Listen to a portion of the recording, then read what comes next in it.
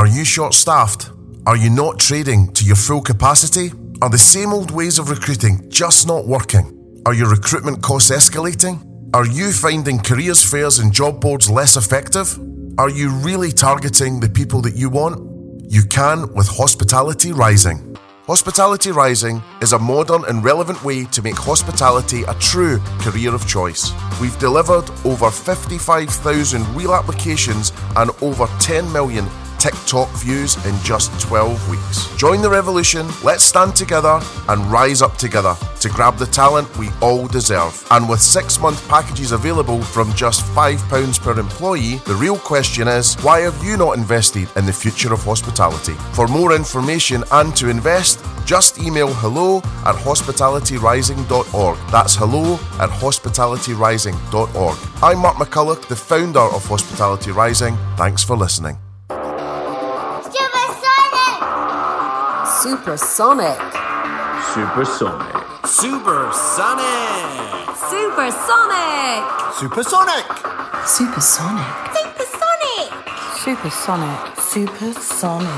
Supersonic.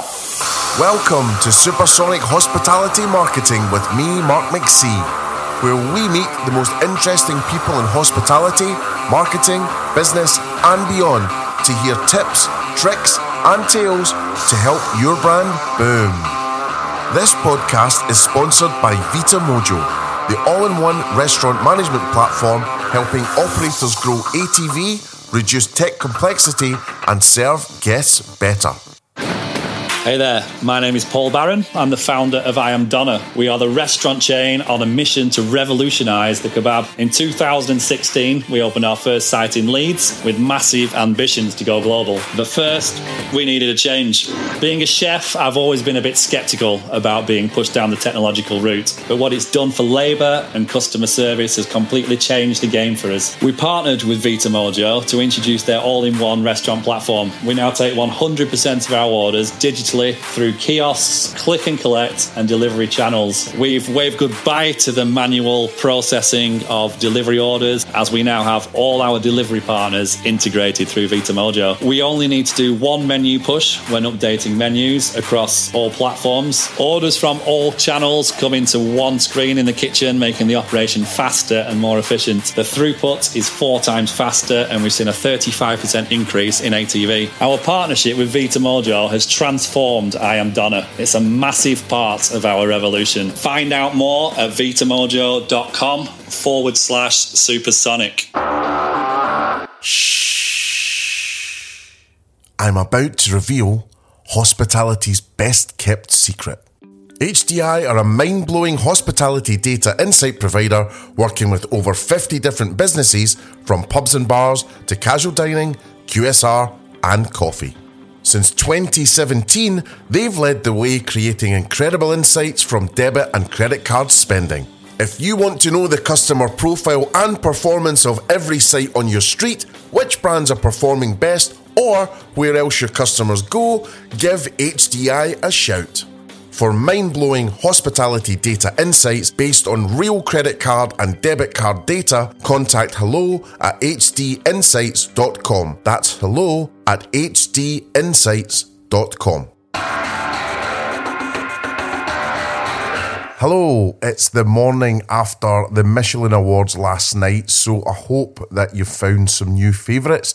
However, there has been a bit of a backlash on Michelin and talking around the amount of pressure that it puts people under.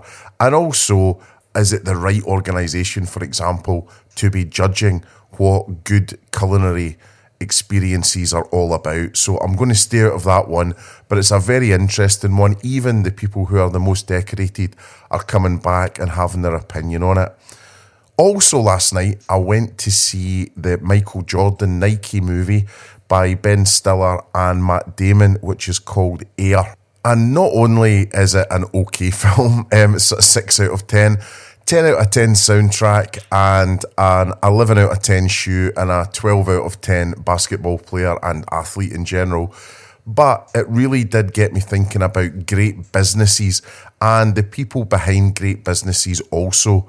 So just to give you a flavour of that, I wanted to share Phil Knight, the shoe dog who started Nike, And it was confirmed last night, Nike is the way to say it. So there's Nike and Nike and all the rest of it. So I'm quite glad, because that's always the way that I've said it.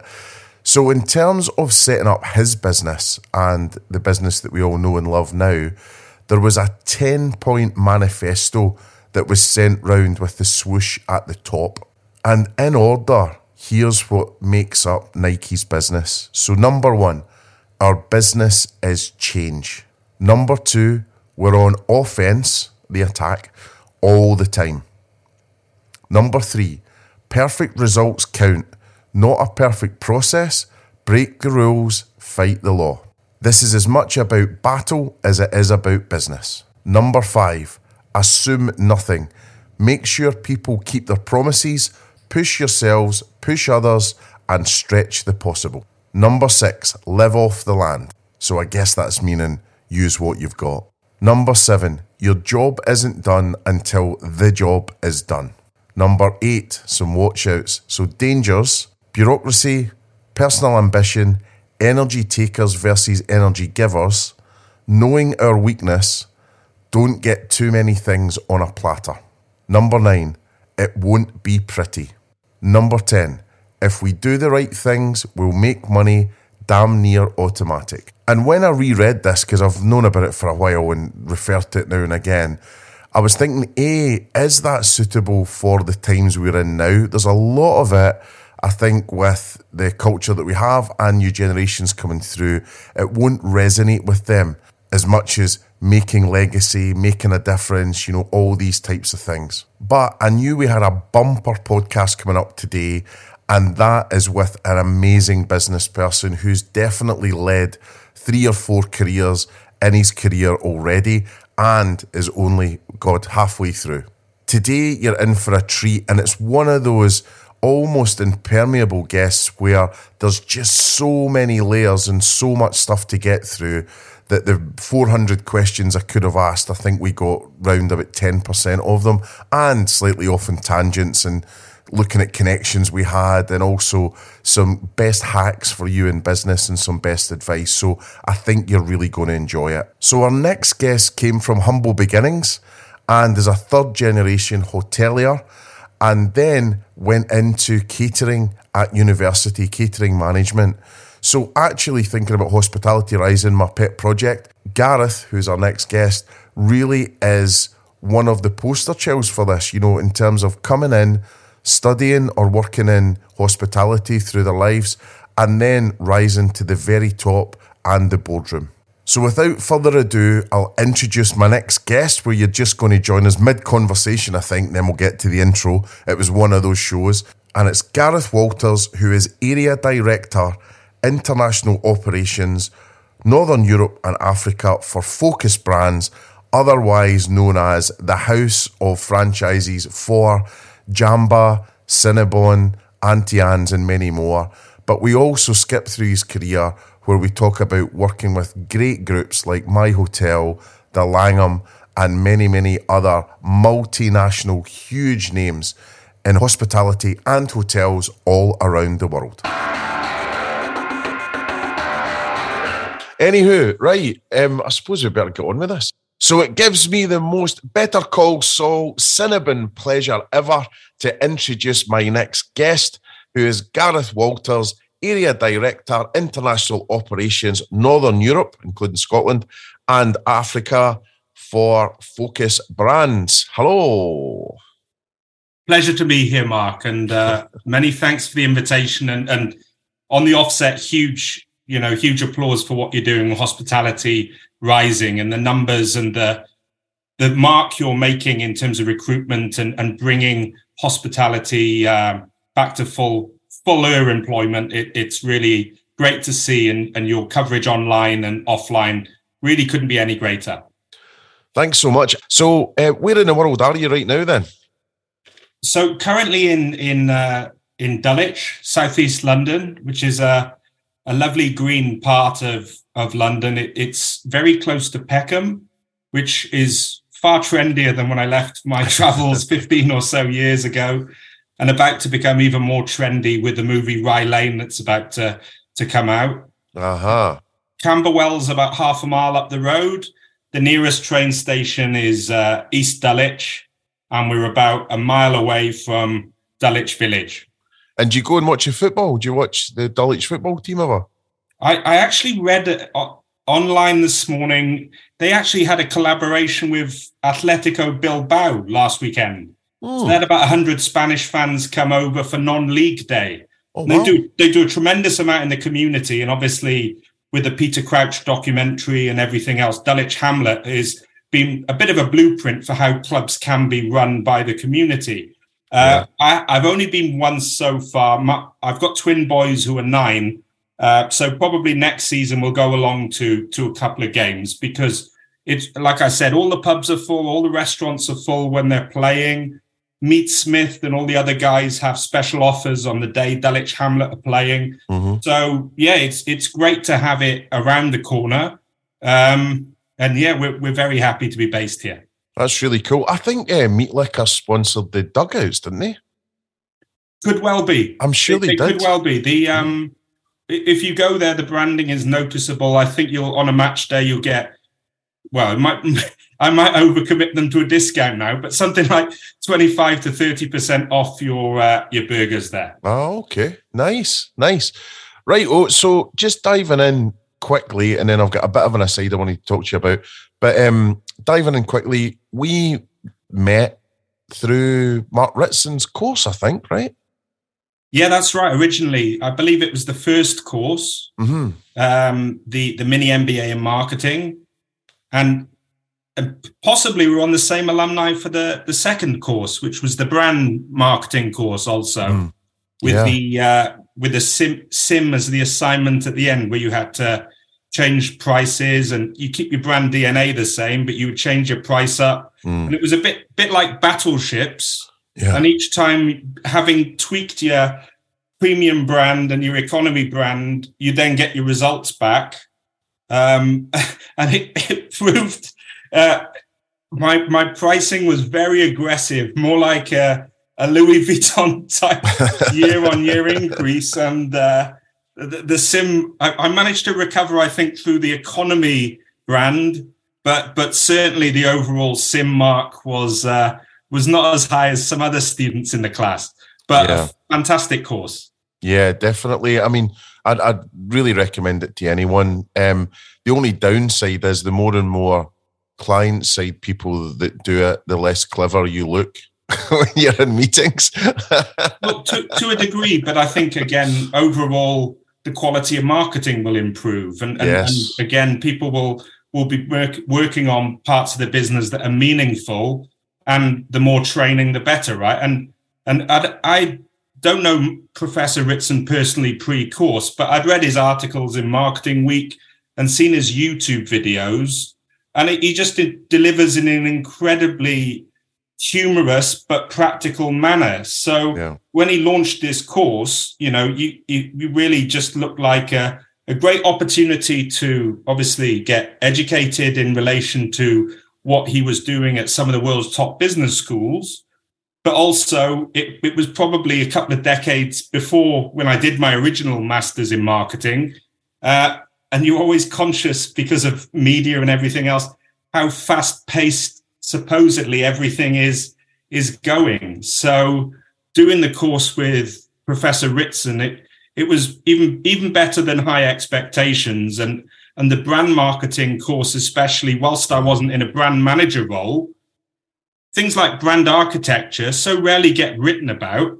And you could see through the modules and the HBS articles and everything else that it's actually the root of many, many problems. But, unless you're aware of what brand architecture is and some of the implications, you probably predisposed to think that the more brands, the better. And certainly you can see industries that think that way, rather than taking that woolly sheep and shaving it, and the Ford example.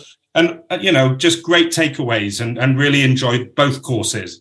Yeah, definitely. I mean, do you know what happened to me? So basically, I cocked up the simulator really bad. And I was watching the results seminar. I was going on to a ferry coming back from Isle of Wight on holiday. And I said, to Pam, my ex-wife, I said, do you mind if I go into this, And she said, aye, when you go, we're only just sitting parking, So anyway, went in and my paper is superimposed behind them. And I was like, oh God, this is either really good or really bad. And then he went, he goes, oh, yours was my favourite paper. Well done. So I'm upgrading you to an A. And I was like, oh, thank God. Because, you can obviously download your certificate without putting your grade on and take a pass.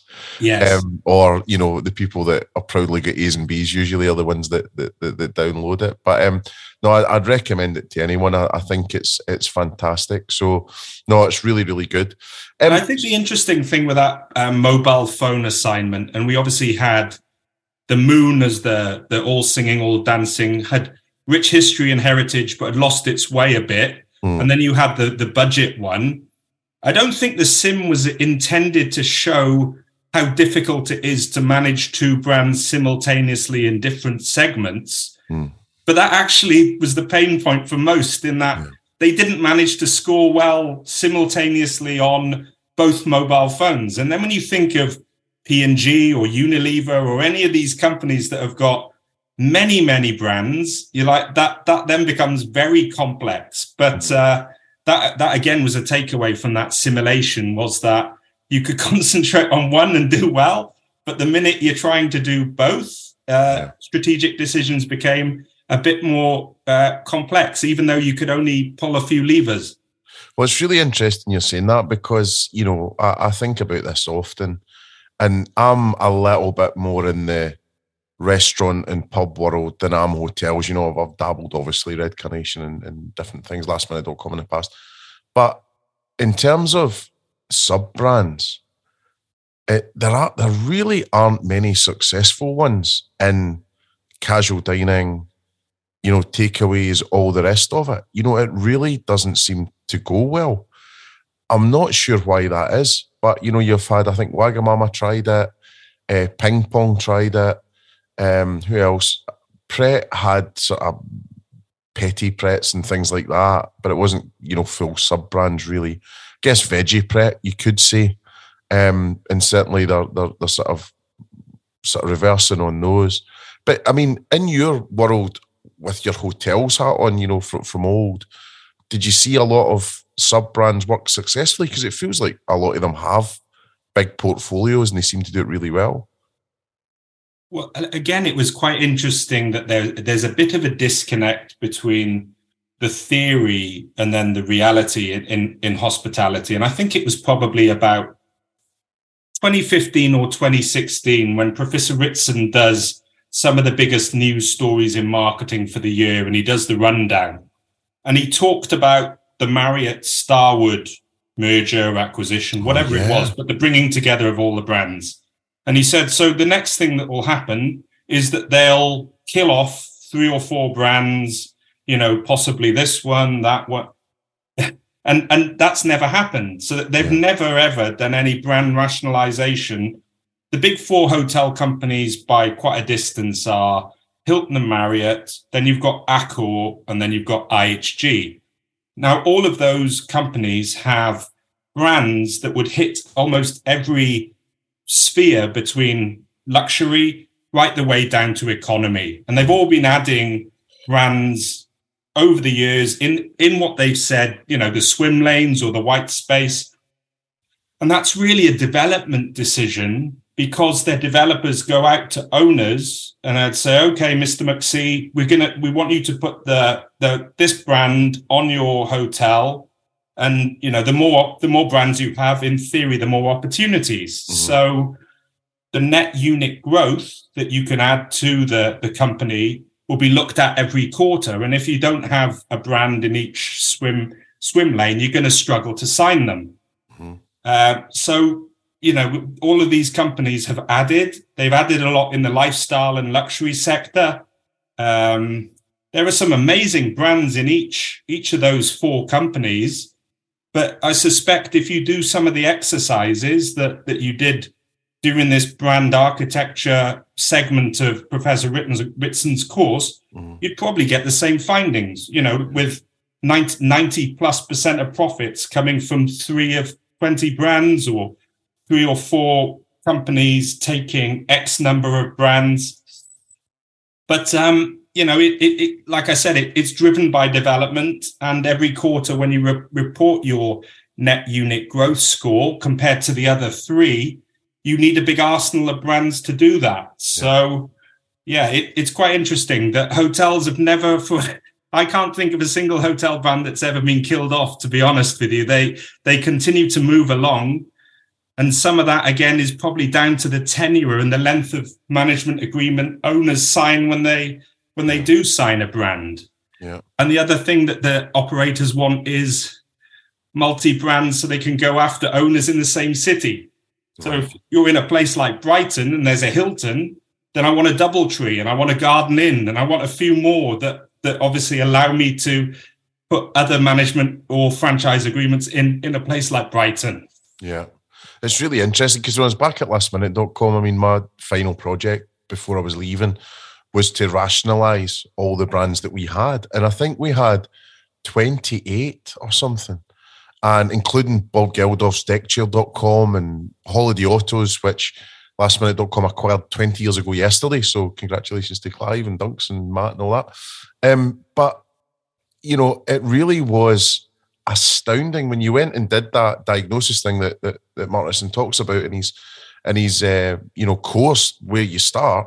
Obviously, market orientation. Does the market want this? But then when you got into the diagnosis, we were bidding against ourselves for clicks.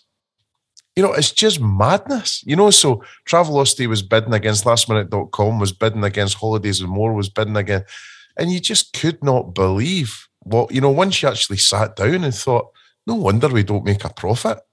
This is absolutely friendly fire. It's crazy.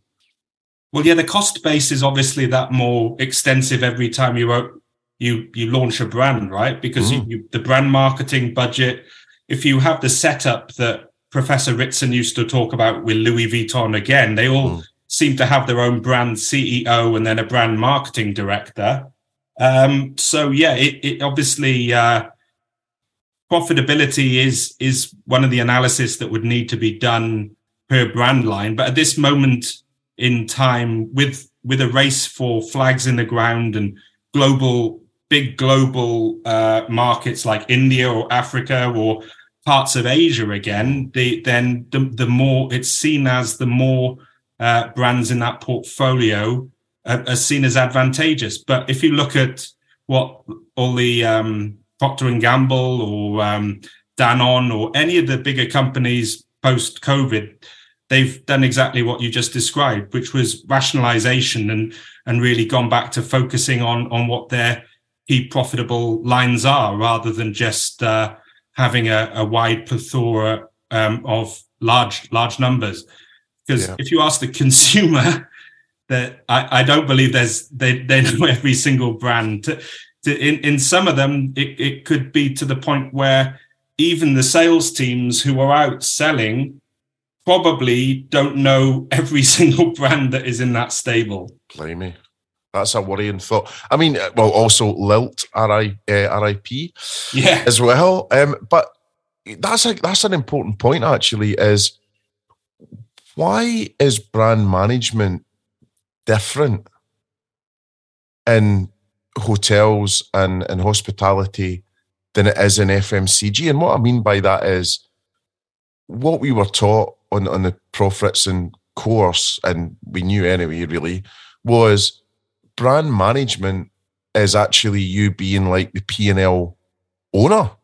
So you're like a mini MD, but in hospitality, say you're a brand person, you kind of are seen as maybe the conscience of the brand. You're maybe seen as, the look and feel guardian, the culture guardian, whatever. But why would you not be the P&L holder? Well, I think you potentially are. I think what the narrative that would come back if you were to speak to the chief execs of these four larger companies, is they'd probably be describing them as future proof. So if their example were to say, this is brand X, at the moment that brand's bringing in 100 million of revenue, but we believe there's a runway for 49 more of these around the globe, at which point it would be a 1.5 billion business. So the day-to-day profitability of that brand potentially is not the focus, but the future growth and where those hotels could fit and how it would be positioned compared to some of the competitors, and the story that would be told would probably be what they're looking at, rather than on a day like today, it's not a profit. It's not bringing in profit this quarter to the bottom line. Yeah, no, true. I think I'm thinking, especially in the restaurant sphere, if you're head of brand, you're getting nowhere near chats about pricing. You're getting nowhere near chats about distribution, and things like that. It's kind of it's a lot lighter than that. It's very, very much Diet Coke versus what Ritson's saying a true brand manager is. Hey, I'm Sam from Airship and Toggle. You might remember me from hospitality marketing campaigns such as Jetpack Santa, Toggle Time 2, or anything that involves Chico from the X Factor. Well, now we're delighted to be supporting the latest series of the Supersonic Hospitality Marketing Podcast and the wonderful human that is Mark McCulloch. Airship is the CRM system built specifically for hospitality, which integrates with over 100 tech platforms, including Vita Mojo, hey guys, fancy seeing you here, and allows you to build personalized, automated marketing journeys for your customers. Toggle is the hospitality gift card platform that integrates with your existing EPOS and allows you to sell physical and digital cards, as well as experiences, retail items, tickets, and more, both online and in venue. Both platforms are currently available half price as part of our budget proof campaign, as we aim to support our sector the best way we know how. You can learn more at airship.co.uk or use toggle.com, or you can just drop me an email at sam@airship.co.uk. A creative agency for the hospitality sector, Saved by Robots create compelling brands and memorable experiences through great design and engaging storytelling. From Scottish Restaurant of the Year Sugarboat to TipJar, the digital tipping platform that's taken over the world, Saved by Robots excel at bringing ideas to life. As well as developing new concepts and refreshing existing brands, the robots provide outsourced graphic design to help multi-site operators grow with confidence. Check out their work and get in touch at savedbyrobots.com. And then just going back then, so in terms of you getting to where you are now, which is, hats off, I think you're the most connected man I've ever met in my life. You just pop up every 2 minutes on LinkedIn it's brilliant to see, but you're just like, well, yeah, it's him as well. So I think that's, it'd be interesting to see that, because I think networking's a huge part of this. But also, in terms of going back to Hospitality Rising, you are potentially a poster child, because you went to university to do, catering management and all the rest of it coming through. So what sort of took you there then? How did that all work? Well, I'm actually a third generation hotelier. So my grandfather, Ivor Walters, sadly lost my father's mum, who passed away on a Christmas Day when he was 16, when they were in Wales, and he was a retailer. So he was running a shop in a town called Tredegar. And they took the decision that they were going to move to Australia. So he packed up the shop, I think he sold the shop, packed up a Morris Minor Traveller, moved to Chandler's Ford, just outside of Southampton. And I think they were waiting for the £1 ferry to Melbourne. Yep. And in between, he had met another Welsh guy from the town who'd opened up a hotel in Bournemouth. So my granddad then decided they weren't going to Australia anymore. We'd buy a guest house in Bournemouth called the Beverley, which I believe had 16 rooms officially, and I think it had unofficial rooms as well, paid for holidays and so on. Yeah. And then my dad, as a teenager, worked in this guest house for my granddad. And my granddad's then second wife, Olive, was a fantastic cook. So she'd cook all the breakfasts and the lunches, and dad, I think dad was more of a waiter and would help out with housekeeping and so on. He then did what was, I don't think it's Bournemouth, maybe it was on the site of what is now Bournemouth University, but it was a catering college back then. And he thought after a short amount of time, I'm learning a lot more than I need to be able to run this or help with this, this 16-room guest house in Bournemouth. So upon finishing, he moved up to London and became a trainee with Grand Metropolitan. Mm-hmm. So at the time, there was Trust House Forte and there were Grand Metropolitan, who were the largest and had the training programs and far more sophistication, I think, than any other hotels did. And he followed a HR track. So he eventually then became fairly senior with IHG.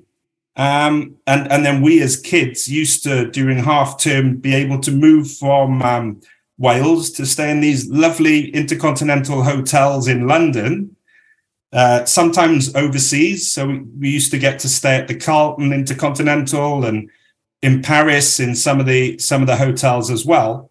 And from the consumer side, it's obviously a very glamorous and fun industry. So I then, when I was looking at university places, I could have done a business admin degree or something fairly generic. But looking at the modules of hotel and catering at the University of Surrey, they all had the different functions and the business admin element, but obviously were tailored to the hotel industry. So then I was at the University of Surrey, and on day 4, there was a course about, already they're talking about potential employers, etc., post-university. Mm-hmm. And then they talk about the fast track program at Intercontinental, which allows you to do an MBA and become a general manager within 8 to 10 years, move around, etc. And sure enough, my father had been instrumental in putting that together with IHG. Oh, wow. So, and then the next day, someone prints out the Intercon pages where at the time my dad was on the website. Says, no, is this your dad? Can you get me a job doing X, Y, Z? So my brothers aren't in the industry, but obviously I was fortunate in that he'd had a career and continues to have a career, but he was very well respected and well liked. And to have the university on, such an early stage, put that forward as really one of the best programs to try and aspire to, made me immensely proud. And obviously, as the firstborn son, that was really the primary driver behind going to hospitality school. Nice. And then from there, what happened? What was the first few jobs like? And what were you hoping to do? So post graduation, it included a year in industry, which I studied I worked as a rooms division trainee at the Mayfair Intercontinental, which had a female general manager called Christine Engel, who had followed up from a previous female general manager who was Dagmar Woodward. And Christine was an exceptional leader. And she just kept a 3-word mantra, which was attention to detail. Yeah. So even, this was back in 1999, but whether it was spelling or it was appearance or it's just got so many uses, right? Attention to detail. It just makes you think a lot more proactively when you're doing something, just to check it is right. And in a luxury environment, there's obviously lots of touch points and scope to get things slightly wrong. But her mantra was attention to detail. The hotel was frequented by lots of bankers and business travelers, but also lots of entertainment business as well, because it had a penthouse suite with a private elevator. So it was a fantastic sandwich course. It was very formal, though. I had to wear this ugly green jacket, this paisley waistcoat. Even though I was in a non-customer facing reservations office, it was still very formal. The concierge was a Mr. Keane, even though, the general manager would say, call me by first name, but the concierge, you'd have to have to use Mr. Yeah. So when I graduated, I didn't know necessarily what I wanted to do. If I were to stay in hospitality, which function would it be in? Would it always be as formal as that? What really was important? It certainly wasn't the formality. But then I did a master's in marketing in Wales. And then every course, all the coursework and the dissertation and everything I did was again linked to hospitality. Right. So post that, I got a job with My Hotels, which was a funky boutique hotel company based on feng shui design. Yep. I was told to take my tie off on day 2. I was told. So it was far more of a relaxed .com type approach than the formality I was used to. But then I went from there to the Langham, which was back to formality again. Yeah. Where's the Langham again? Is that the one next to BBC? Absolutely. So the Langham. I spent a couple of years at My Hotels as a marketing executive. I had a fantastic boss, a gentleman called Patrick Veneland, who was a Swedish gentleman. He really empowered me a lot, and he trusted me to work on a lot. And it was a great first role, really. But then having done the marketing exec role, the advice from my father and other people was, well, sales is very important in hotels, B2B sales. So you need to get some experience, and you need to touch more than one market segment. So the Langham opportunity arose, and it was a fantastic time for the hotel because they'd just taken the Hilton badge off. So it was a standalone property, but they had an amazingly formidable executive leadership team that was like the who's who of the global hotel world. So they had a gentleman or managing director, Duncan Palmer, who'd worked for Mandarin Oriental in many markets and had been at the Sukhothai in Bangkok. They had Diana Banks as the director of sales and marketing, who had just positioned and opened the Grove as London's golf resort and so on. They had Tim Marsden, who was the resident manager, and he previously had been the Regent Hong Kong. Ingeborg Simon, the head of housekeeping, had also been at the Regent Hong Kong. And then a tall Dutch gentleman, Stein Cuppins, as the F&B head. And Stein was the main reason why I ended up in Dubai after the Langham. Wow. And then just with the Langham, I mean, what were the learnings, and what were the teachings, and what were the kind of hacks, in terms of running that level of a luxurious hotel? What did you pick up, just in terms of standards and, how they laid things out and all that stuff? Well, when I talk about the formality, I had gone out and I bought a number of shirts and ties and suits and so on, because obviously going from My Hotel, the Langham was slightly different. And day 2, I can't remember if it was some kind of check shirt and tie. Anyway, Kathleen O'Flynn, who was a Welsh lady who was very much like a mentor for me at the Langham, and sadly passed away just when I moved with Hilton to Asia. She took me aside and she just said, have you got other shirts? Like, not that they had to be white, but ideally they didn't have checks in them.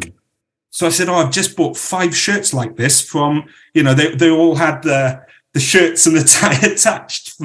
It wasn't Burton, but it certainly wasn't Savile Row or anything particularly sophisticated. She said, I'll just take them all back and just buy white or blue or whatever. And it was before the days of mobile phone, right? Where you could just go, is this one okay? Is this not okay? Yeah. So I just went back to the shops and bought, obviously, these more basic shirts and ties that weren't going to cause any particular offense to anyone and were in keeping with the Langham environment. And the reason why that had happened, I think, was Stephen McGovern, who's a great guy, and he heads up sales at the Stafford in London. He'd been on a sales trip with Duncan to Moscow, And I think he had worn some pretty leery shirts over the course of the week. So I think Duncan Palmer was just coming down on the sales team shirts, and had obviously arrived the next day, and someone has said, oh, he's wearing a blue check shirt or whatever. So, but in terms of the sales and marketing team, it was not intimidating because everyone was friendly, but there was certainly a lot of experience.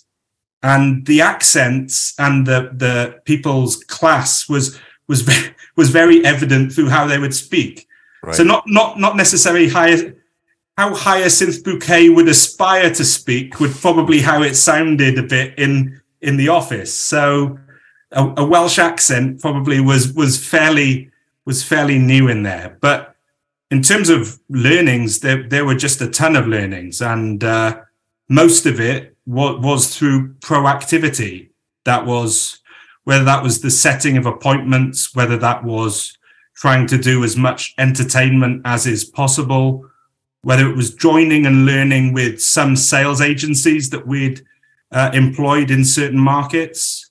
So probably for about 2.5 years, every other Saturday I'd be at the hotel hosting a dinner. Wow. So I do the job Monday through Friday. We'd probably have drinks after work Wednesday or Thursday with clients. And then Friday, we'd always drink at a pub called the Phoenix. And that would have like 50 to 60 people from the Langham. I know the Phoenix, yeah. It's that's on the way to one of I know exactly where you are, just past across Regent Street, isn't it? It's very close to Hanover Square. Cavendish Square. Cavendish Square. Yeah. And there's a downstairs, right? Absolutely. I used to do a lot of good gigs in there. Yeah, so we would always be there. And then Saturday, we would have a lot of clients that would book meetings and groups and another business to the hotel. And they would come. We wouldn't typically be fully booked on a Saturday. We'd be maybe 80 or 90% occupied usually. But we'd probably have 6 to 8 rooms that we would do a fam trip. So they get a comp room, and then I'd host them for dinner with a lady called Kath Cousins, who was our northern sales agent. And yeah, honestly, did that for 2.5 years. So we would really talk them through how the hotel is going to change, because Dr. Lowe and the ownership group were going to be spending upwards of 70 million over a 3 to 5 year period. So things started coming, like the Infinity Suite, then the Artesian Bar, then the Landau restaurant, which is now Michel Roux Jr.'s at the Landau. And it was really taking people on that journey and talking through how that hotel was going to evolve over that time frame. And how did the sales and marketing differ from hotels to events to restaurants were you covering all of that? No, my title would have been meetings and event sales at the time. So if you were a Diageo with a corporate account, you would have had a corporate sales manager manage your account. You would probably have had, thousands of room nights over the course of the year, and they would make sure that the travelers that come from that company are looked after, that their relationship is strong. Then they'd manage the RFP process. So if rates are going to be increased, what's a reasonable increase? What can they get? And then from a leisure and a transient perspective, a lot of that strategy was driven by PR, and almost all of it would have been the brainchild of Diana Banks. Yeah, amazing. And her and Duncan Palmer then would spend a tremendous amount of time on a plane going around the world to key source markets like the US, but also to emerging sales markets like Brazil, like Russia, like Australia. And Diana's view really was, everyone's going every fortnight to the US. We're not making much difference because it's so, all the London hotels are going there, but hardly any were going to Australia. And we had a Langham in Melbourne. So even though she'd have to travel a lot further, the Langham in Australia obviously developed a much larger following and a reputation because she spent so many years going and spreading the word down there. That's really smart. I think, from working Red Carnation for a bit, you know, with the amazing Jonathan Raggett and the team. You know, they were very much like that. You know, they're, you know, going all around the world. I mean, obviously there's hotels around the world, but, you know, I think that's an important message, you know, for anyone listening as well. You know, if the marketing alone, digital marketing alone, offline marketing alone, you know, it's not enough, you know. So definitely, and it's about generating that business. And I think one of the things definitely in restaurants that restaurants always talk about for shoulder periods and they never actually do much about is, you know, going out to those other markets and making sure you're getting that traffic that's coming in to go to you. And if I think about where I'm sitting right now, I've got the Regency restaurant just across the road, and pre-COVID, I mean, honestly, you couldn't get a table there for buses of Chinese, you know, coming over, you know, Chinese tourists and Japanese tourists and things like that. So again, really going out and fighting for that sale is a really smart thing, you know, to make sure you've got that international travel coming in. And I think the other very important thing was with Duncan Diana's experience that originally the hotel was going to be refurbished by Hirsch-Bettner, which is a company that had been selected by the owners, and they'd come in with preliminary drawings and so on. And they met with them, and they weren't impressed, I think, with the design. I think they didn't mind, but I think operationally they hadn't really given much thought as to how things would work. And I don't think that anyway, they didn't think it was gonna be worth what the contract obviously was set out. So they pushed back. So the whole refurbishment project, as a result, I think got delayed certainly by a year, if not by more, but became much better because the company that they did use, Richmond International, did a fabulous job.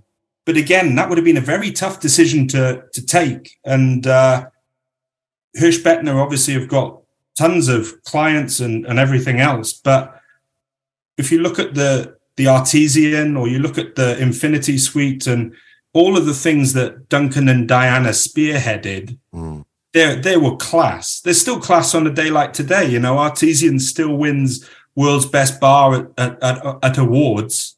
And, you know, that was a David Collins design.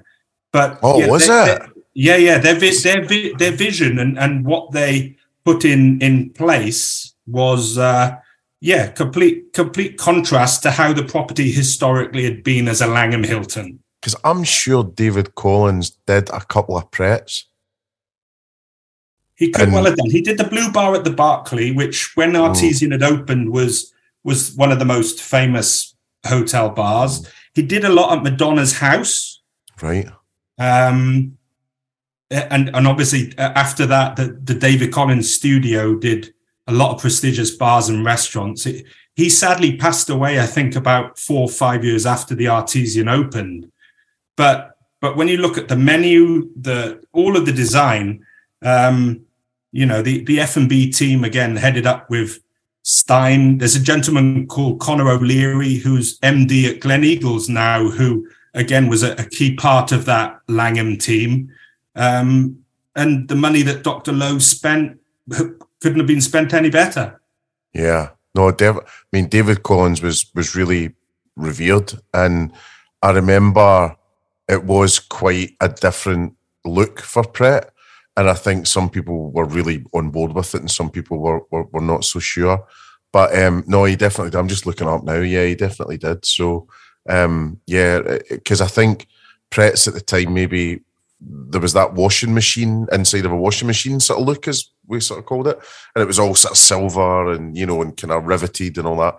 And then, you know, I think they took on that softer look that you know now with the, you know, it's got a red leather and the nice spotlights, a lot more wood and natural and things like that, you know, that was really cool. And then, you know, just talking about, again, we're back to those 3 words, attention to detail, and that's how these places have got standards, you know, that they don't compromise. And I remember hearing a story about the Apple store in Covent Garden, and I think Steve Jobs came over, or one of his execs, or it was him, and it was Covent Garden one, and he had on him a swatch of the floor, and he walked around the floor, and there was this area or a lot of it wasn't matching this swatch, and he canned it, and it cost whatever it cost, and it delayed it by 6 months or more, and that's what these people do, and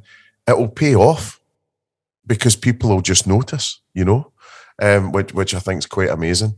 Absolutely, and there's a hotel blueprint to those Apple stores, because the service standards and the work that they did when starting to go into retail all came through Ritz-Carlton.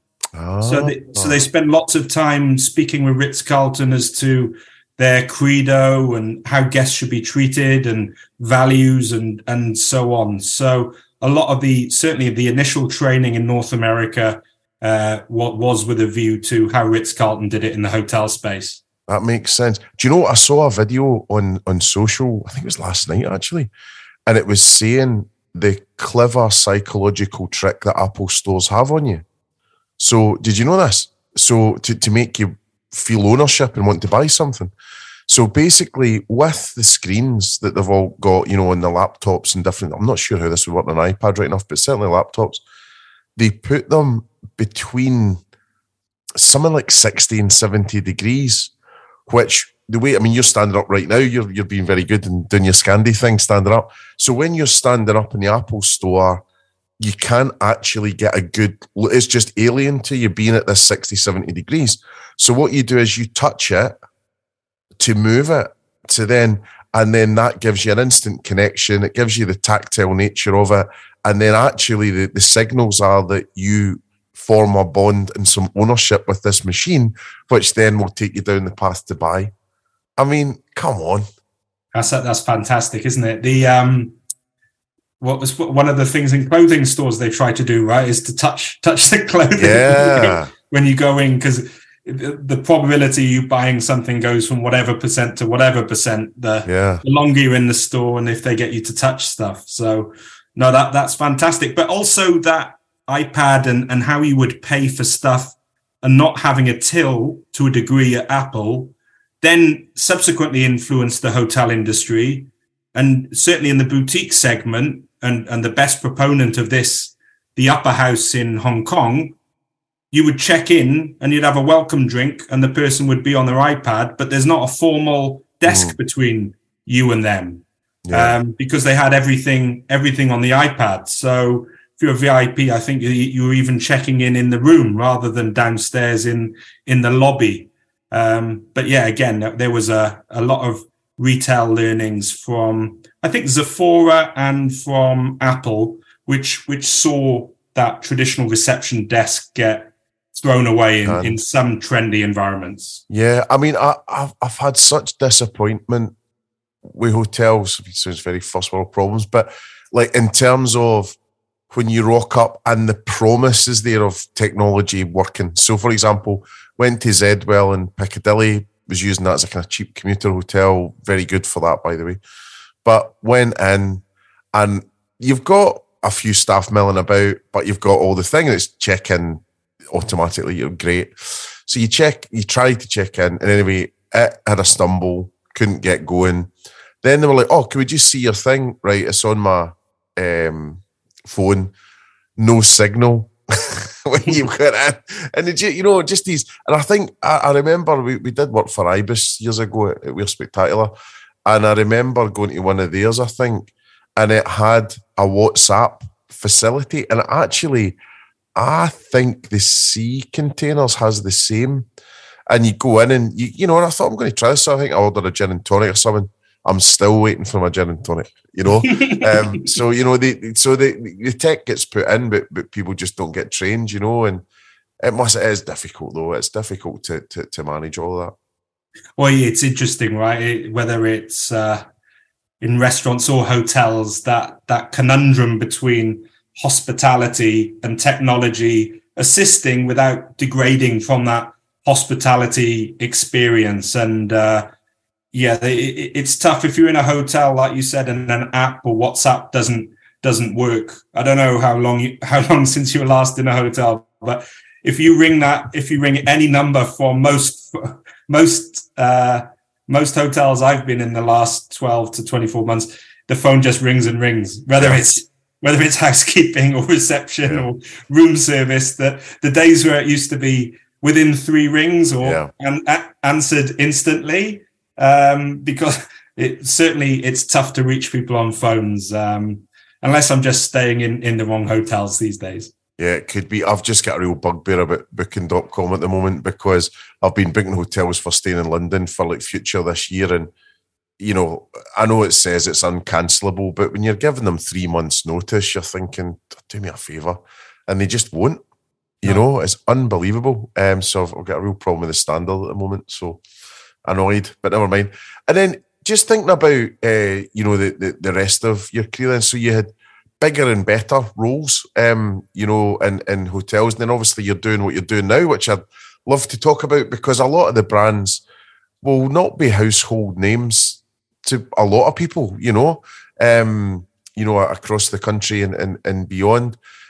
So just be good to talk about that as well. And then I guess you're straddling now from sort of sales to then into strategy to then into full-blown, you know, directorships and you know, really looking after the whole operation.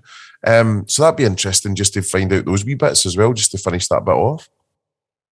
Absolutely. So I'll give you a bit of a condensed version of my moves overseas. But I was fortunate a number of times at the Langham, but the one trip I took, I was sent with like a day's notice to Dubai.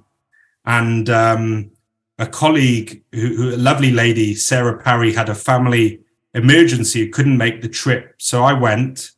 And on the first evening, I had dinner with Stein, who had been the F&B director at the Langham, but was then running the F&B for the one and only Royal Mirage, which is still, in my opinion, the best resort in Dubai. It's where, if I could get a free weekend, that's where I'd like, rather than any of that maybe the bigger or larger resorts. But anyway, we had a lovely dinner in Tangier, the Moroccan restaurant, and he'd been there a couple of years.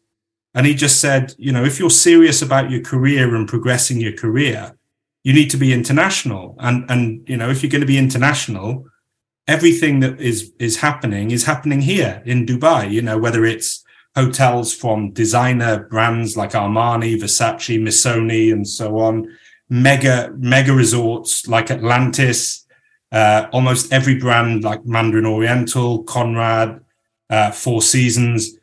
Anyway, so I went back and I said, well, yeah, I think rather than staying in London, and you know, it would be good to consider some opportunities in the Middle East. Luckily, Debs, my then girlfriend, now wife, was supportive.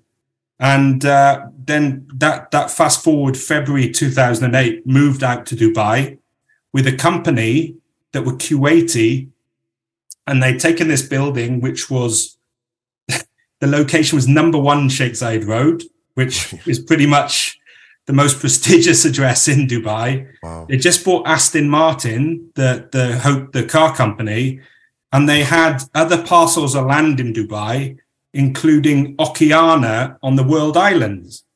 So their plan was to open what was called the Monarch Dubai, which is where I was based.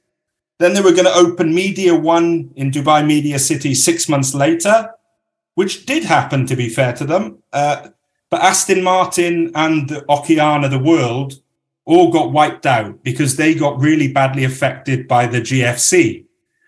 So whereas Dubai had been soaring and punching record numbers between up to 2007, come October of the global financial crisis, I actually signed Lehman Brothers 3 days before they went into Chapter 11 for a corporate rate agreement for Dubai, which was like 1,500 room nights. And then obviously Chapter 11 happened, and yeah, it was really tough time. When people talk about people abandoning Ferraris and leaving condos and everything else, that was all true, because you can't cash or you can't bounce a check in Dubai. You'll be in debtor prison. So people that have become overstretched, thinking that the market could only ever go upwards, they all got out of Dubai and left. So fortunately, we were able to keep the Monarch open through the revenues from the office tower. And then our food and beverage outlets started to open. There was a fantastic concept called Oku opened, which was Japanese. We had a nightclub on the roof. We had Ruth's Chris Steakhouse opened. So it became a hotel that then could go head to head with Shangri-La, Emirates Towers, the Fairmont. And I then was approached by Emirates Palace in Abu Dhabi. So going from trying to keep the lights on at the Monarch, which was always high pressure because the market was really, really tough. But then again, I spoke to Debs about moving to Abu Dhabi. And she said, well, why can't you commute? Because we just got a nice condo on the Palm. So for the first 6 months I commuted, but it's the most dangerous road in the world. So after 6 months, we moved to Abu Dhabi. Deb's got a fantastic job as the executive assistant to the CEO for HSBC Middle East. And then I got a call from Diana Banks saying, how do you fancy moving to Asia? Oh. So luckily Deb's agreed. We sold all this IKEA furniture that was like 3 weeks old. Can I just say poor Debs, by the way, as well? Yeah, fantastic. I'm very, very, very lucky. Needs a medal. Because in that role, she had, if she pressed print, someone went to the printer and brought the printed paper to her desk. Oh, wow. And she was in charge of all the drivers and the coffee boy. And yeah, she was loving life there. But yeah, very fortunate. Then we moved to Phnom Penh, looking after the sales and marketing for the Raffles Hotel Le Royal and the Raffles Grand Hotel de Angkor in Siem Reap, which is where Angkor Wat is located. So we had a fantastic time in Cambodia. We made loads of great friends, and business was tremendous. We posted record levels of business in Phnom Penh, largely down to conferences that were taking place and US Embassy. So we had President Obama, we had Hillary Clinton stay twice, we had Madeleine Albright, we had General Petraeus, and in Siem Reap, we were very fortunate that a key competitor had closed for a full refurbishment and to become the Park Hyatt Siem Reap. So we managed to take almost all their business whilst they were closed. So really fortuitous timing to be in Cambodia. Yeah. And then we discovered we had twins on the way. Oh, wow. Yeah. So Cambodia off the cards. Well, it's a fantastic place, but in terms of, well, it's still developing, right? So hospitals, and then when the babies would arrive, we just took the decision that we'd need to be in. We narrowed it down to Dubai or Singapore. And then I got a great role with Hilton in the Asia Pacific office for Singapore. And the twins were born in Wales early. And then I had the task of finding a condo, furnishing a condo. Nothing as dramatic as childbirth, but with its own its own particular pressures. And then the full family moved out, and we were in Singapore 7 years. Singapore's fun, right? Yeah, it's a great place. It's very safe. It's perfect for families. You get friends from many different nations. Great food at every price point. So from the hawker stalls to the Michelin 3-star, everything in between. And it's, the airport's the best in the world, and you can get around Asia fairly easily from there. Yeah. Well, someone did, they were being a little bit naughty, but they did describe it to me as Milton Keynes of Asia. No chance. I think it was seen, people used to call it Singapore. But then they developed Sentosa, they developed MBS, Marina Bay Sands, lots of restaurants and Club Street, and you've got the Keys, you've got Clark Key, you've Keys got are amazing. So, I think historically, before these developments happened, people maybe saw it as a 2-night no more location. But when the top 50 Asia restaurant list is coming out, it's coming out as we speak. Yeah. And if there aren't more than 10 in Singapore, I'd be surprised. Yeah, no, definitely. I was out in 2006 and I really enjoyed the Keys. And, like, it was really funny though, the team in Singapore were adamant to take me to, there was a London pub. Yeah. And one of the Keys, it was like called the Victoria or something. I can't remember what it was called. But and they were like, the penny black in both. It might have been. And then there were 7 London Pride, so they were like desperate for me to have a London Pride. I'm like, I love London Pride, but I was like, it's the last thing that I want. I want something authentic. But the pepper crab and all that was just out of this world. It was phenomenal. So yeah, that was really the trajectory and the travels, and then at the beginning of COVID, my role with Hilton came to an end, and we stayed out there for the twins to finish school. I was very fortunate that my father's organisation had a number of projects and assignments I could work for him, just not necessarily a role that made sense on paper, but would at least bring in some money and be able to stay in Singapore, hopefully for the market to pick up. But the market didn't pick up. And in the interim, a colleague, Sean Wooden, who I'd worked with at Hilton, said, well, if you come back to the UK, I've got a role for you. And that progressed to me being able to do that role for the first 3 months in Singapore. And that's the role I'm doing now. So there was a bit of a Hilton move to Focus Brands, so that the president, Jim Holthauser, had previously been head of brands for Hilton.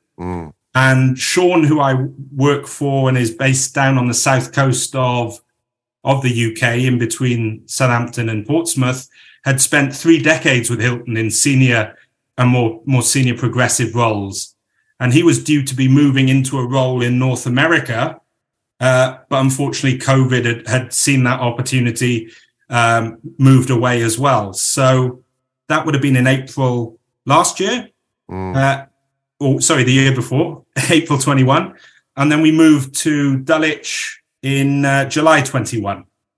Nice. And so tell us about Focus Brands then, and also how did you approach that job? So when you go into the job, what's your first 90 days like? What do you do? Because it's a big old job, Director of Operations International for, a very, very wide bunch of regions.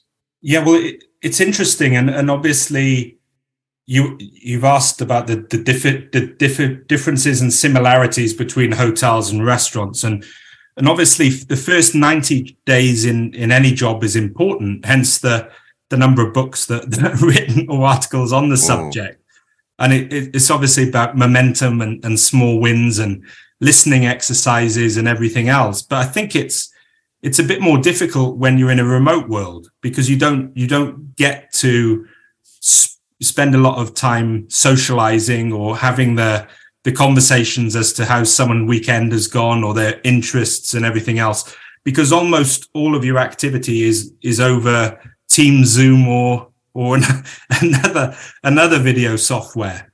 But in terms of getting acquainted, it's obviously a very broad industry with massive learnings. So again, from a podcast perspective, that's invaluable, because you can then listen to some great podcasts that can be specially directed at QSR or broad broadcasts that are more about F&B in general.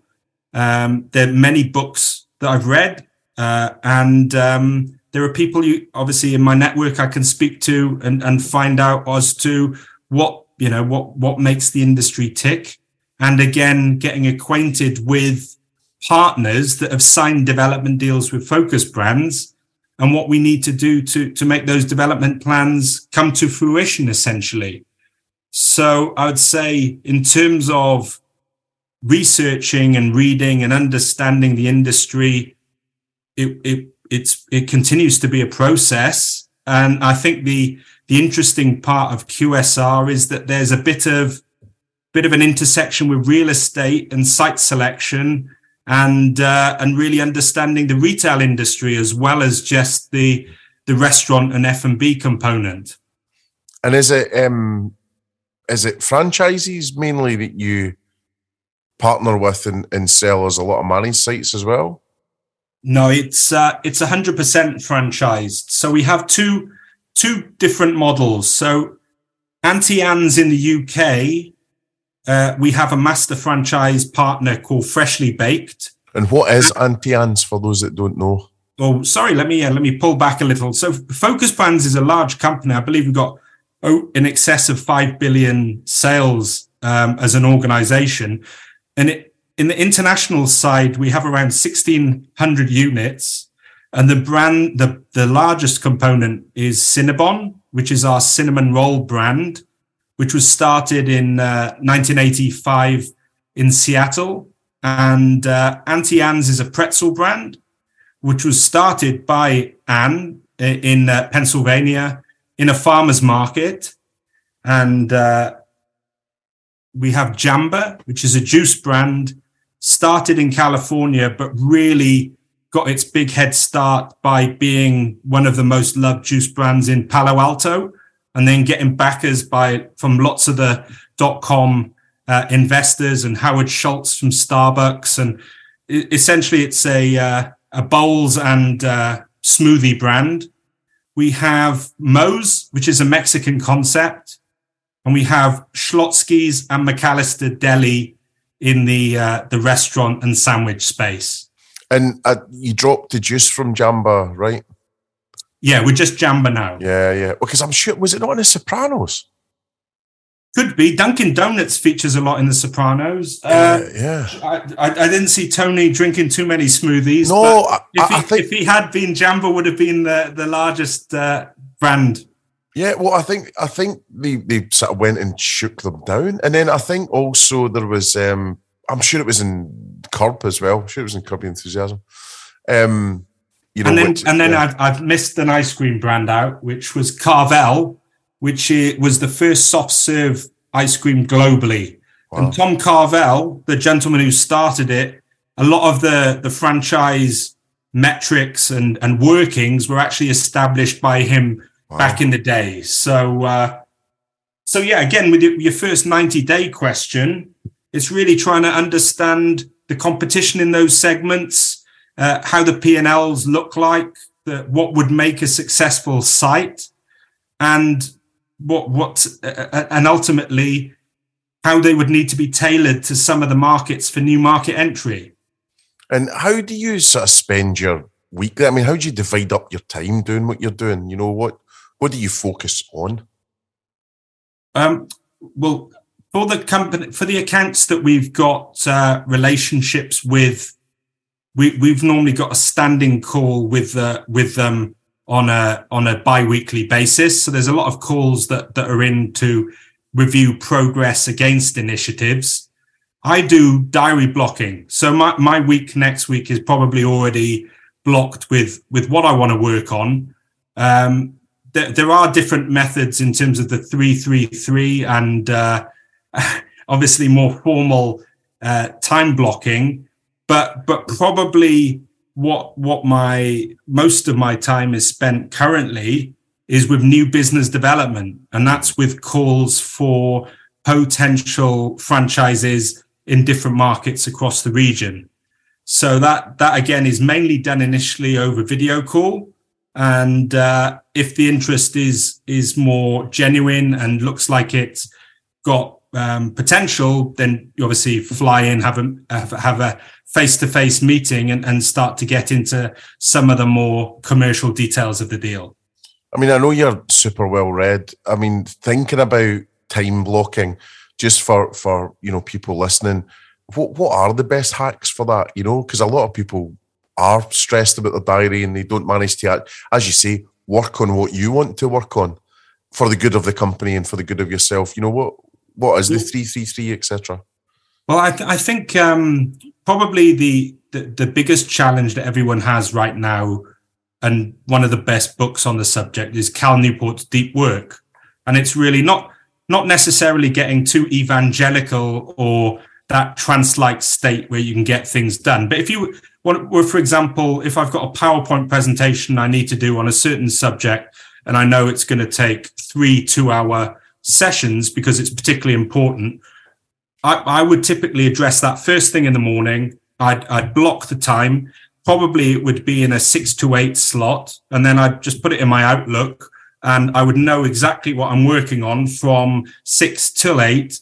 I won't have my social media open. I won't have my phone in the room. I probably will have some background music, normally classic FM with the guy from Pointless. Yep. It's very soothing. So I tell you what, another one is Smooth Chill. Is very good to work to. Smooth Chill, yeah, absolutely.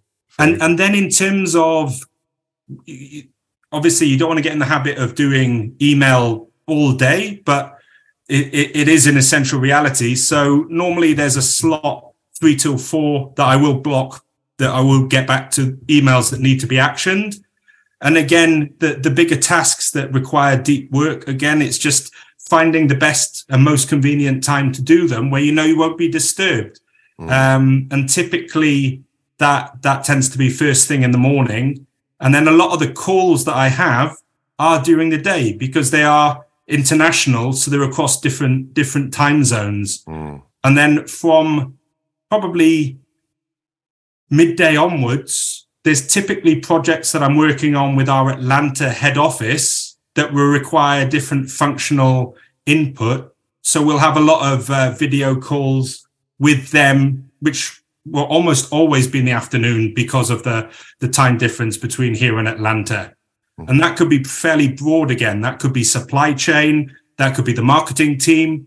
That could be we've got a gentleman with three decades worth of tenure, Rick Golub, who's a real design superstar.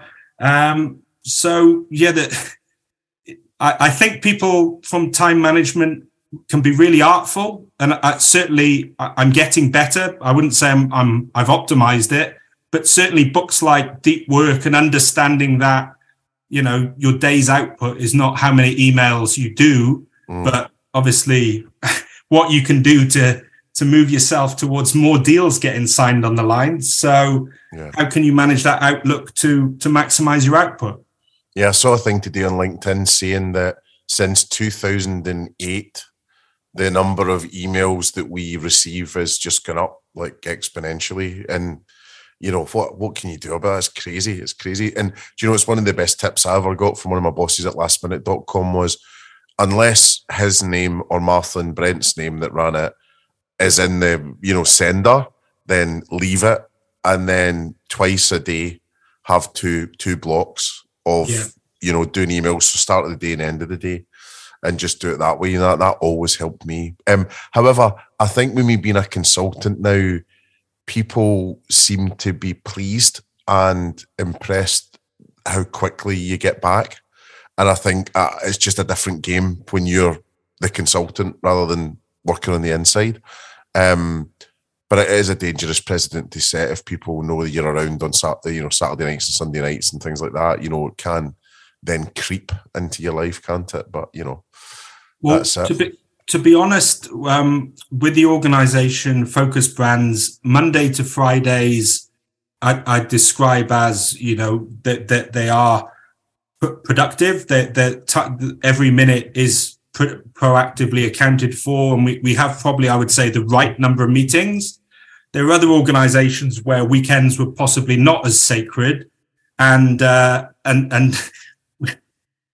American companies or other companies in general who believe their time zone is the only ones that exist globally. So whether it's first thing in the morning or last thing in the evening, you'd need to attend. Yeah. And again, when I very early on in Singapore, Sean Wooden at Hilton said to me, well, this is what you should do in terms of your guidelines. If there's a call that comes in after 9 o'clock in the evening, reject it. If there's a call request that comes in before a bank holiday, reject it. And don't ever do a call anytime on Friday night. So if that's 6, 7 o'clock, 8 o'clock, you know, reschedule it on the Monday. And he said you should protect your time that way because, you know, otherwise you're professionalism and obligation would see you wanting to do those calls, but there has to be a bit of understanding as well as to where people are located and what time is acceptable for mandatory repeat calls. Yeah. And also, I like the idea that, you don't have to be functioning 9 to 5 always, like, I think there's a little bit more flexibility now in a lot of areas. I've got a guy I work with and he's in the UK, but he has found that he works best on San Francisco time. No idea why, but he just found that, he's problems sleeping and, that kind of stuff. So he definitely works a bit better on that. So I was going to say a couple of things then to wrap up, because I know you'll need to go, time management and all that stuff. I'm good. So. Well, this is such a tricky podcast because there's just so much that I can talk to you about. I've got a full list of questions here that I don't even know if we've actually broken the back off whatsoever. So maybe I should get a bit more credit on time management in that I did block an extra half hour thinking that you might need it. So yeah, we'd wither on, or I would anyway. Well, the couple of things I just had in my mind, which is relating to focus brands, then was just what's the plan for the brands in the UK, Europe, Africa. The second part was just how is it trading in all these different countries? How can you possibly have the knowledge of all these different countries and all that? And then this sort of last part, I was really interested, what makes a really good franchise partner? Great questions. Well, in terms of the first part, we have an exciting 5-year plan that we're probably a couple of years into, and that's essentially doubling the footprint across the region in terms, again, that net unit growth number that we've talked about. Some of our brands, again, they're fairly easier to adapt into a market because we've got experience, we've got the supply chain set up, we know the equipment that is required, we know the locations that make sense. Others tend to work on an 80-20 rule in that 80% of the menu is probably fixed, 20% requires some local tweaking and some tailoring to that market. Jamba, for example, I believe we've got around 7 new market entries this year. Wow. And that's already, we're in a number of countries in Asia, but it's still a fairly new brand for Focus, and having acquired it in 2019 and setting it up obviously has required a lot of work from all the functions to ensure that the whole machine is scalable, it's up and running, and that we learn as much as we can from a new market entry and then move on to the next. But yeah, the doubling is the North Star. It's what we're all aiming for. And we need to sell development deals to some key markets like France, like Germany, and some other markets so that we can make those new store opening numbers. And again, the better we do with the new market entries and with our current development deals, and the better the rollout plan and the profitability and the store physical and mental availability becomes, then obviously the sales proposition becomes that much stronger. The second part to your question, Mark, sorry, remind me? Yeah, just in terms of all the countries. So in all of the regions that you operate, obviously, I think it's a good trait in a leader to be a bit vulnerable and honest. Not like you can't, I don't think anyone can possibly know every single country incredibly, or every single city, or every single, so how do you go about that? Well, I think that ties into question 3 to a degree, and that is working collaboratively with key partners. And some of the tools and resources that we have are fantastic. We have a customer experience center of excellence that does a lot of the consultative visits to the units, but the strong local operator that has functions and budgets and vision and strong ability to recruit, find good locations, and then terrific customer service that's in line with the brand values. That's all really part of it. So that that partner selection, when you're considering people that want to sign development deals, becomes a very important part of it, because we should know a lot about the markets that we're in, and certainly we do for most, but there are also lots of local nuances, and that's what we'd work with the local partners on. Yeah, and then, just in terms of, what makes a good partner, because when I was at Yo Sushi, we had some franchise agreements, and, it was a bit hit and miss, some of the strategic partners that we had, and then distance can be one of the biggest problems, right? And then also it's a bit like you're dating a bit, so in the start, it's all lovey-dovey and everything's amazing. And then, as time goes on, they start ripping apart your menu. We know best. They start compromising on your brand, and it's a recipe for disaster. So, how does that go? In terms of finding, is there a blueprint for a perfect franchise partner? Well, I think if we talk about the UK, I'd spoken a little bit about the two different models at play in the UK. So, Freshly Baked have the master agreement for Auntie Anne's in the UK. They're based in Chesham. And if anyone listening is interested in an Auntie Anne's, they do individual units that they sub-franchise. So we manage that relationship with the guys at Freshly Baked. They're based in Chesham, which is Buckinghamshire. And in terms of meetings, that's quarterly. We speak weekly. I'm seeing them this evening in Chiswick at Paramount Pictures, because there's a movie premiere for a movie that Auntie Anne's has partnered with. Oh, so say what movie? That's fantastic. I don't know too much about how the partnership has come about, but they've also done television advertising when supporting a new unit in Northern Ireland. So it's not only social or digital. So they're looking at different aspects. But the relationship, I think, is, again, it's people, it's being honest, it's being transparent, it's having alignment. And then the second group that we work with in the UK are EG Group. So EG Group are the Issa brothers based in Blackburn. They're the largest franchisors of KFC. They have Burger King. They have Couplands. They obviously have Leon, Cinnabon, and Cinnabon opened with them originally in Blackburn at one of their petrol stations. And they've tried many different formats in a very quick space of time. So they've done drive-through. They used Cinnabon in probably half a dozen Asda when they just bought Asda. So we've got them in Milton Keynes, Leighton, Walsall, and they're tremendous to work with. They have a brand manager. And again, the relationship that we have with them is driven through people. It's through regular visits. We originally were going to be opening a large number in a short space of time, and we've moved that back slightly. But still, the EG team have great marketeers, Samantha and Lorna, who are based in Blackburn. They have wonderful brand managers in Louise and Dan.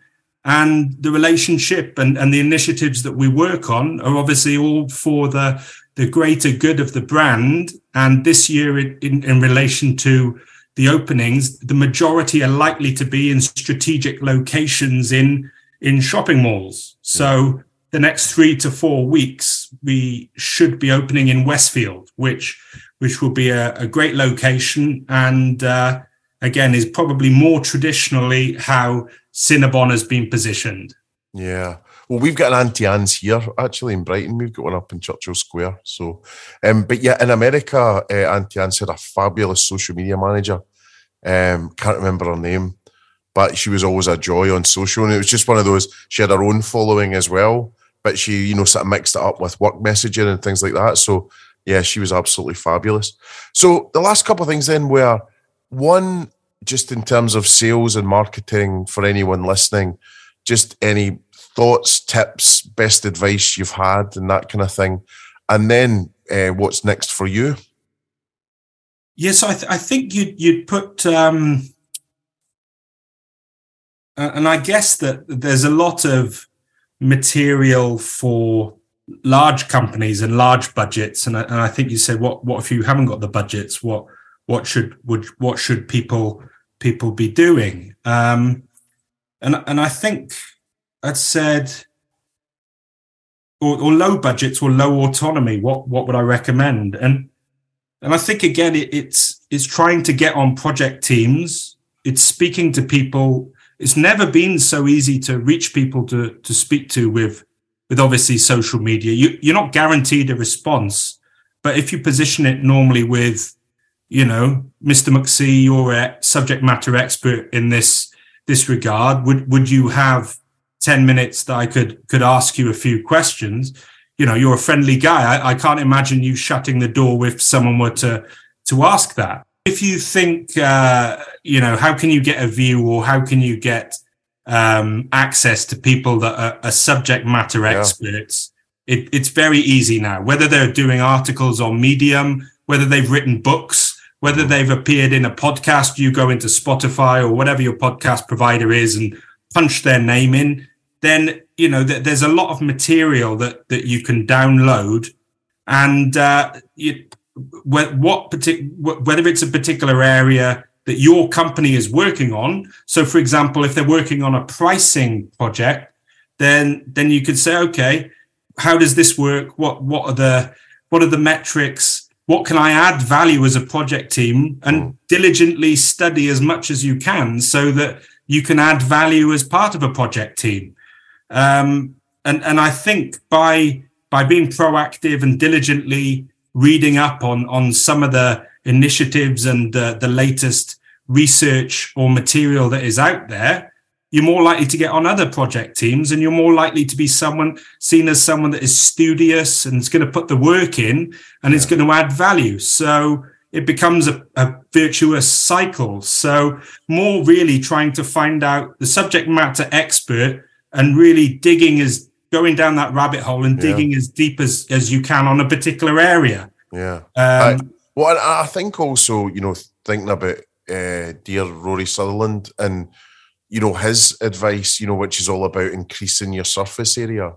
I think such a lovely thought. And being open, and rather than being closed to things, and, and just saying yes. And you just never know where it will take you. So, I mean, between LinkedIn and Twitter, that's my two favourite platforms, and I spend too much time on them. But I think it's where interesting things happen, and I wouldn't have a business or a podcast or anything if it wasn't for LinkedIn and Twitter, And as you say, it is so easy to reach people now, and most people will come back and give you some sort of answer or help or point you in the right direction, which is always fantastic. So yeah, it's really, really helpful. So that's Rory Sutherland in terms of material. It's seemingly limitless, right? Because two phenomenal books. Obviously, he's famous for the TED Talk on Eurostar, but many other fascinating things as well. And then I saw him speak at the restaurant conference maybe about 5 weeks ago. Yeah, in January. And then he went through and presented, and there wasn't a single anecdote, story, data point, or anything that I'd ever seen in any of his presentations before. No. It's still fresh observations. I'm just completely in love with him. It was funny, I did a podcast with him, and I don't think I even got to do an intro. He just went, just was like, hi, Rory, bang. That was him. And it was like 2 hours pretty much of just stuff. And the only reason I think it stopped was, I think, his daughter turned up or something. It'd still be going now probably. But yeah. Well, I spoke to Rory at this event, and I said, your grandfather was a doctor in Tredegar, and said, so my grandfather, as I'd mentioned, was from Tredegar. And he said, well, where are you from? And I said, Crickhowell. He said, well, my grandfather finished in Tredegar and moved to Crickhowell. Oh, no way. Yeah, so he would have lived and been a doctor, obviously, before I was on the scene or living in anywhere. Yeah. But Dr. Sutherland would have been a doctor in Crickhowell during some era. Very cool.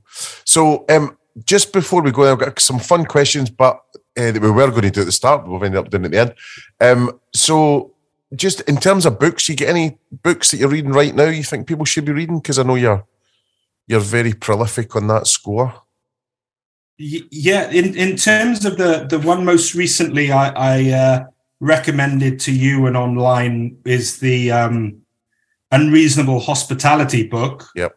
And people have asked why I thought that was good, and I think it's just a case of that there are a lot of books that come from a chef's angle and obviously a chef's love of the art and the craft, but there aren't so many about front of house and the prominence and how people can be surprised and delighted, but then the thought that Will had given to doing that at scale and having a lot already lined up to try and obviously impress those customers at 11 Madison Park, which had been obviously then got to #1 on the San Pellegrino. So that was a good read, and it's fairly emotional as well because he talks about losing his mum at a young age. I then reread Marco Pierre White's Devil in the Kitchen. Okay. Which is super. It obviously is from a chef's angle because it's Marco, but it's a great read and has a lot more detail rather than just the dishes that he was cooking, but some of the intricacies of some of the deals he was doing, his time with Granada after the takeover.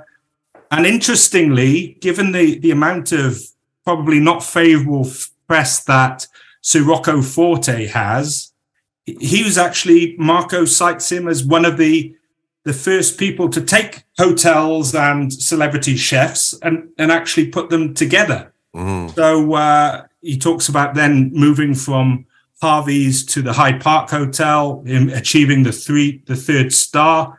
Nico Ladenis having a 3-star at another Forte property. So that's another one which is a great read. So the other two books I'd recommend, Mark, which are advertising, but a great read for anyone interested in marketing, by Paul Feldwick, who I believe is originally from Abergavenny, but he had a very senior career in advertising.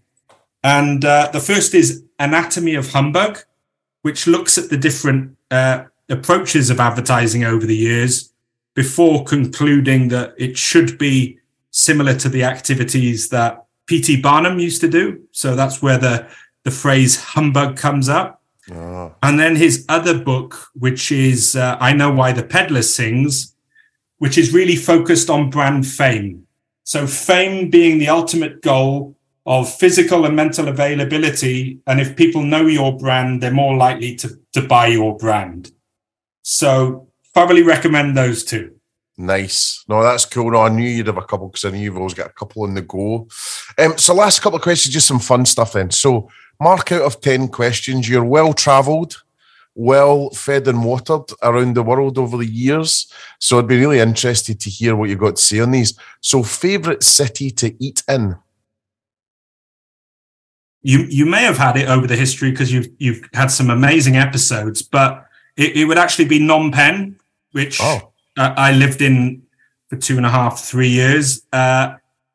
Fantastically talented chefs that are there. The cost of setup, obviously, a lot more favorable to a lot of other Asian cities, and really eclectic dishes and cuisines that were available. Clearly French influenced, so you can get your steak tartare and your oysters, and you have a number of upscale restaurants there, but also holes in the wall, more casual.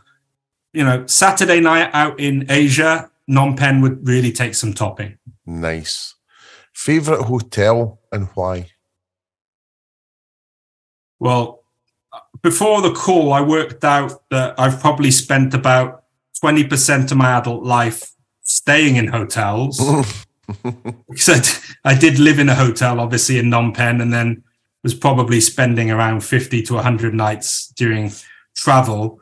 My favorite, if you were to say, again, where you can stay here for free, or I could be transported, would be Hotel Jaya River Park, Siem Reap, again, the Kingdom of Cambodia. The person running that hotel is a gentleman called Christian de Boer. He's a Dutch gentleman who worked for Richard Branson, worked for Mandarin Oriental for a number of years. And the stuff that he does is truly innovative. He's a corporate social responsibility champion. He's actually on a number of UN committees spearheading that. Wow. But what he also did for the destination of Siem Reap a long time ago was got rid of plastic water bottles and came up with an initiative called Refill, Not Landfill. So you check in, you get your water capsule, and then cafes, tourist shops, and everyone else, so obviously wanted the tourists to go there, put water machines in where people can just top up the water and they've already got their personalized cup. But from every aspect of being a hotelier, such as free use of the tuk-tuk, free minibar, everything is about the guest experience. And it's probably 36 rooms in Siem Reap, very close to the temples. It would be wonderful if when he's finished with Hotel Jaya, he's got a bigger sphere of influence, because he's really one of the most talented people in hotels. Amazing. Favorite coffee shop? Well, that is Harry, my eldest, calls it Six Finger Coffee because the logo has 6 fingers on it. It's actually called Bon Coffee, and it's here on Lordship Lane in Dulwich.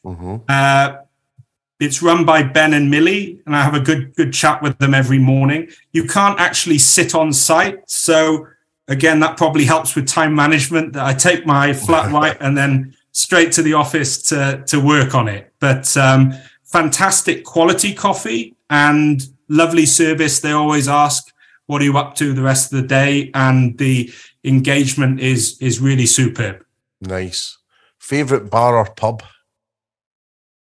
This changed as to whatever destination I was in. In Dubai, it was Fibber McGee's, which is a standalone Irish bar that is behind Sheikh Zayed Road, and it's the only bar that's not attached to a hotel. So I don't know how they ever got a license. But a Thursday night, which was like a Friday night there, Guinness would have really been how you would finish the week off. The Phoenix, obviously at the Langham, would have a drink there on a Friday night. In Singapore, it was a place called KPO, which is Clearly Post Office. And in Phnom Penh, it was a British pub called the Green Vespa. And that would actually be a Saturday lunchtime drink, because I would work Saturday mornings. And it would be a Bloody Mary with bacon and eggs and the British papers. Very cool. And then favourite restaurant to finish off? Well, my favourite restaurant globally is in Abergavenny. It's the Hardwick. It's run by an incredible chef called Stephen Terry, who is a great guy, and he's worked at Harvey's under Marco Pierre White and with Gordon Ramsay. He opened a canteen in Chelsea Harbour and got a Michelin star at the age of 25. He also then headed up Toast, which was Oliver Payton's place. And he's also worked at 3-star restaurants like Le Gavroche, Le Roche in Saint-Tropez, La Pege. And we're incredibly lucky in Wales that his wife is Welsh, and the gastro pub that he's opened is 5 miles from where we live. And he cooks all the time. So it's not just a name over the door. You know, it's probably, and is certainly one of the best gastro pubs in the UK. And I would have duck hash and Johnny Morris steak and triple cooked chips, and it would enjoy the beauty of the mountains. Nice. I know I know of him from Great British Menu and programmes like that. He just seems such a lovely fella as well, just so down to earth, quite a gentle soul. He's super humble. He was just on with James Martin Saturday, and he does get recognised to a degree because he does some television appearances.